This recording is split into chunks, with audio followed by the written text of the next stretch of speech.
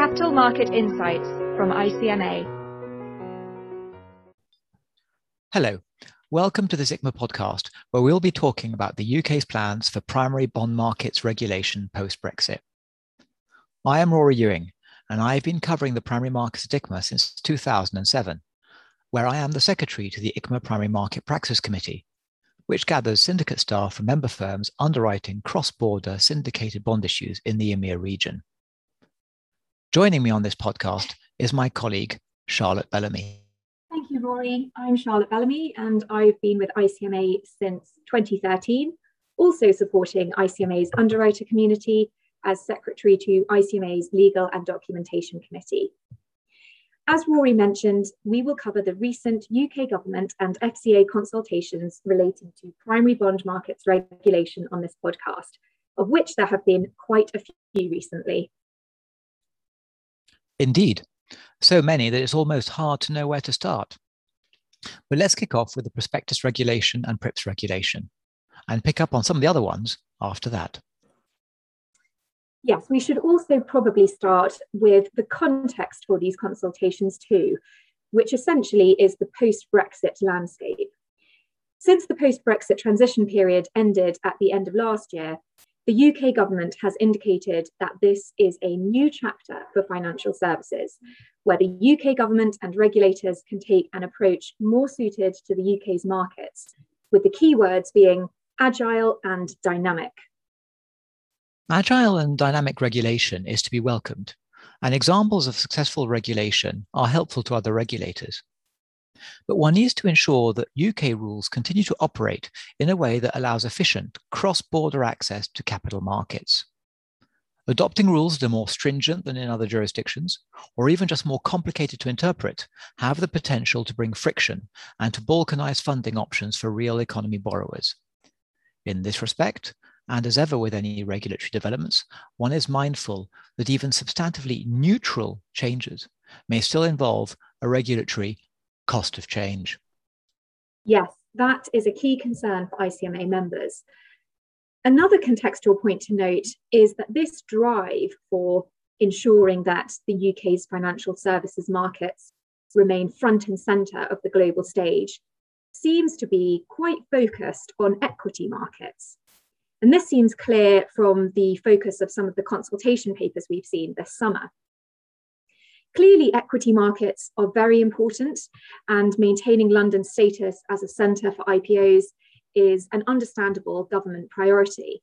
However, the bond markets are also important. Indeed. One frequent assumption is that debt markets operate like equity markets, and that equity rules will work for debt. This isn't true. One needs to check that rules designed for shares will also work for bonds, which is one of the central or underpinning messages in some of our consultation responses. That leads us on to talk about the various consultations. Charlotte, perhaps you can give a quick overview of the prospectus regulation consultation? Sure. The UK prospectus regulation consultation was an HM Treasury consultation launched in July. It followed Lord Hill's listing review that took place at the end of last year, beginning of this year.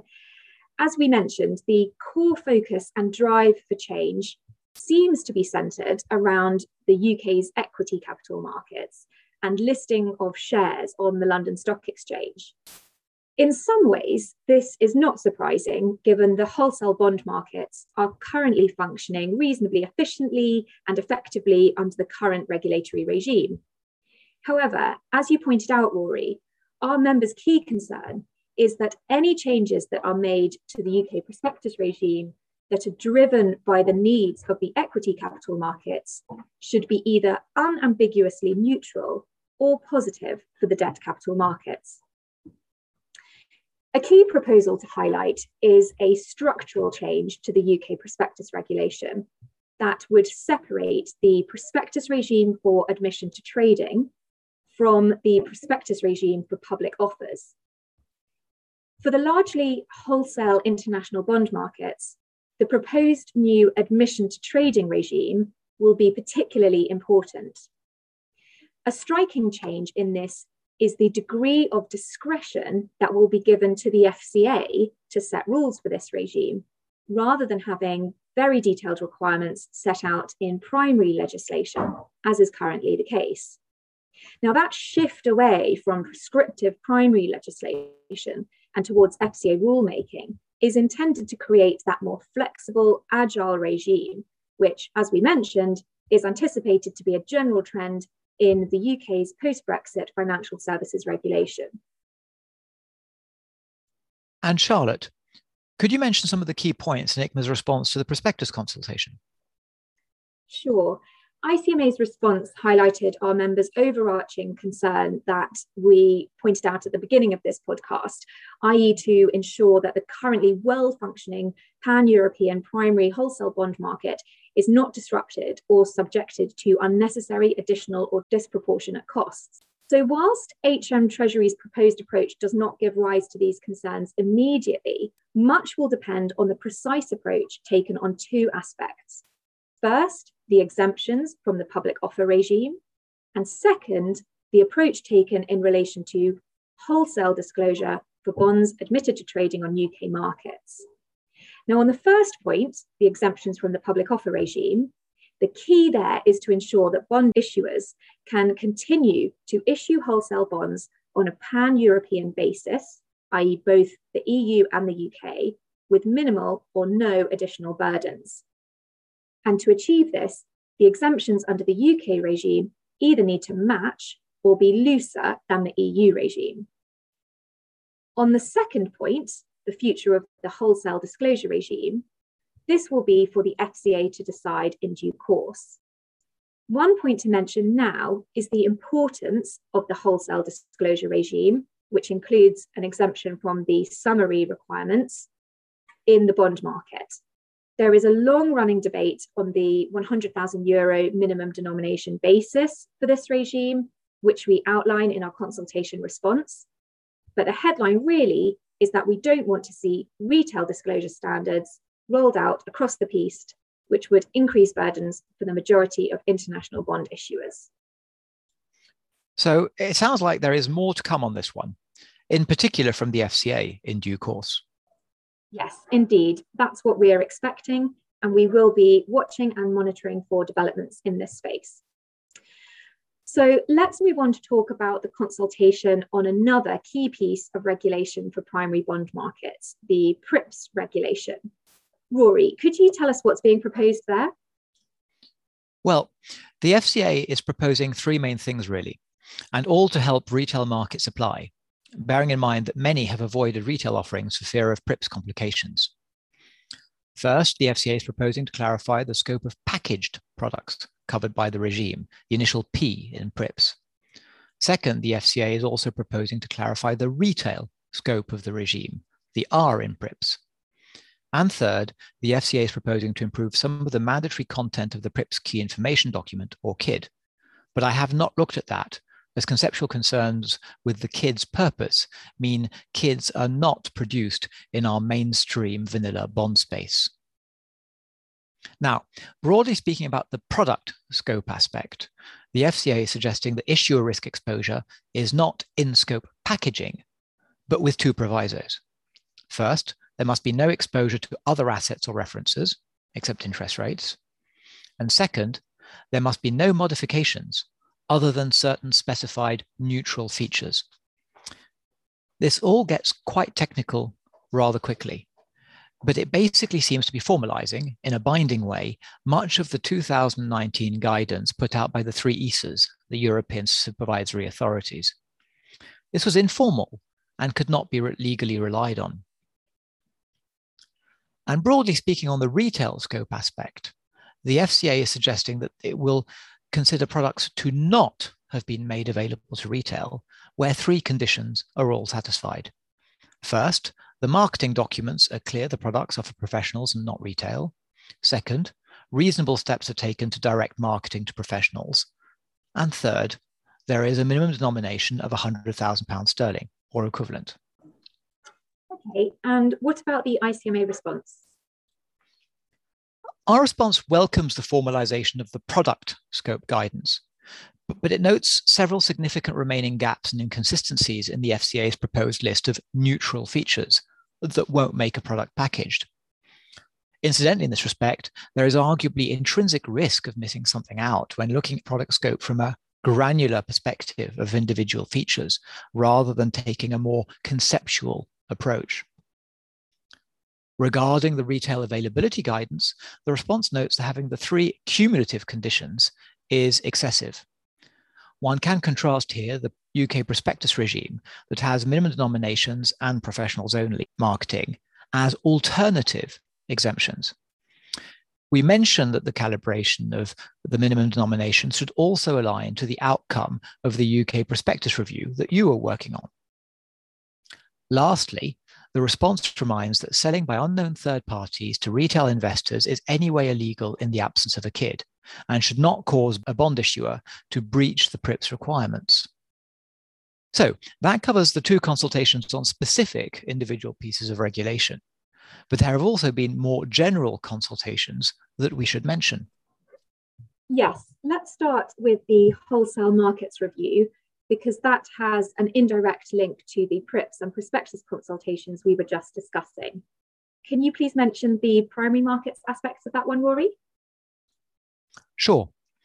Notwithstanding its name, this review includes a few questions on retail markets, mainly querying what could be done to improve retail supply.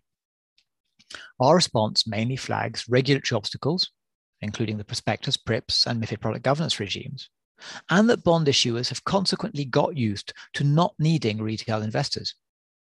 Having interest rates around zero has not helped either in terms of interesting retail investors in blue chip debt. So, removing the regulatory obstacles would be necessary to revive retail bond markets, but not sufficient of itself. So this is clearly an area to watch on both the UK and EU fronts, in particular from the EU under the revised CMU action plan? Correct. Though not covering it on this podcast, we are indeed engaging on questions relating to the development of EU retail markets and responded this summer to a European Commission consultation on that. But Charlotte, sticking to our topic for this podcast regarding the UK, do you want to mention the remaining consultations, please? Yes, I think there are three more to mention briefly. First, the FCA consultation on climate-related disclosures and other ESG topics. Second, the FCA primary markets effectiveness review. And third, a short HM Treasury consultation on a power to block listings on national security grounds. So starting with the FCA consultation on climate-related disclosures and other ESG topics, ICMA's response was prepared by staff from across ICMA's sustainable finance, primary and buy-side teams, led by the sustainable finance team. Very briefly, we focused on the debt-related aspects of this consultation. So on a question about the extension of a comply or explain listing rule for TCFD disclosures to issuers of London-listed debt, ICMA acknowledged the importance of TCFD disclosures generally, but agreed with the FCA that there are some specific considerations in relation to the extension of the rule to debt issuers. On the questions related to use of proceeds bonds, ICMA welcomed a dialogue with the FCA on recognition of the green and social bond principles and supervision of second-party opinion providers and verifiers. But we queried the need for a UK green bond standard, changes to the UK prospectus regulation, or other more ambitious measures, such as requiring the central elements of use of proceeds bonds to be contractual in nature and set out in the prospectus. It sounds like those topics could have a podcast or podcasts of their own.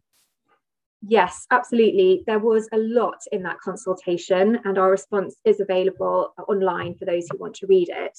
And we are staying in touch with the FCA on those topics. Okay. And how about the other two consultations you mentioned? Yes, the FCA Primary Markets Effectiveness Review and the UK government consultation on a power to block listings on national security grounds.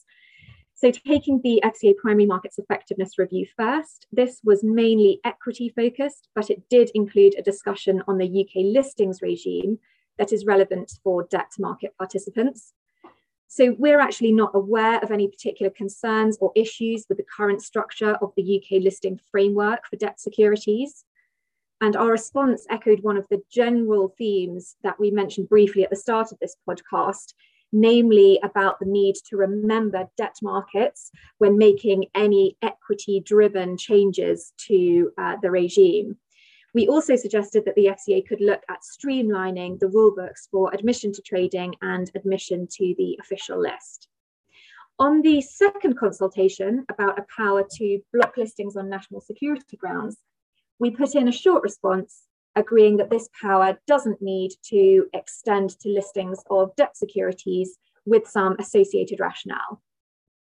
All in all, there is quite a lot for market participants to keep track of, and we hope this podcast will have helped listeners make a bit more sense of it all.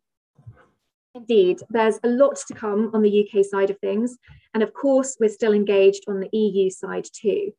For those who like a written format, we will be publishing articles on all these topics in our next quarterly report, which is due out in the coming weeks. And as always, you can also contact Rory or me with any queries, and our details can be found on the ICMA website. Thank you for listening.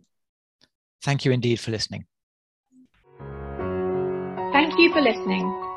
For more ICMA podcasts and further information on capital markets, please visit our website, icmagroup.org.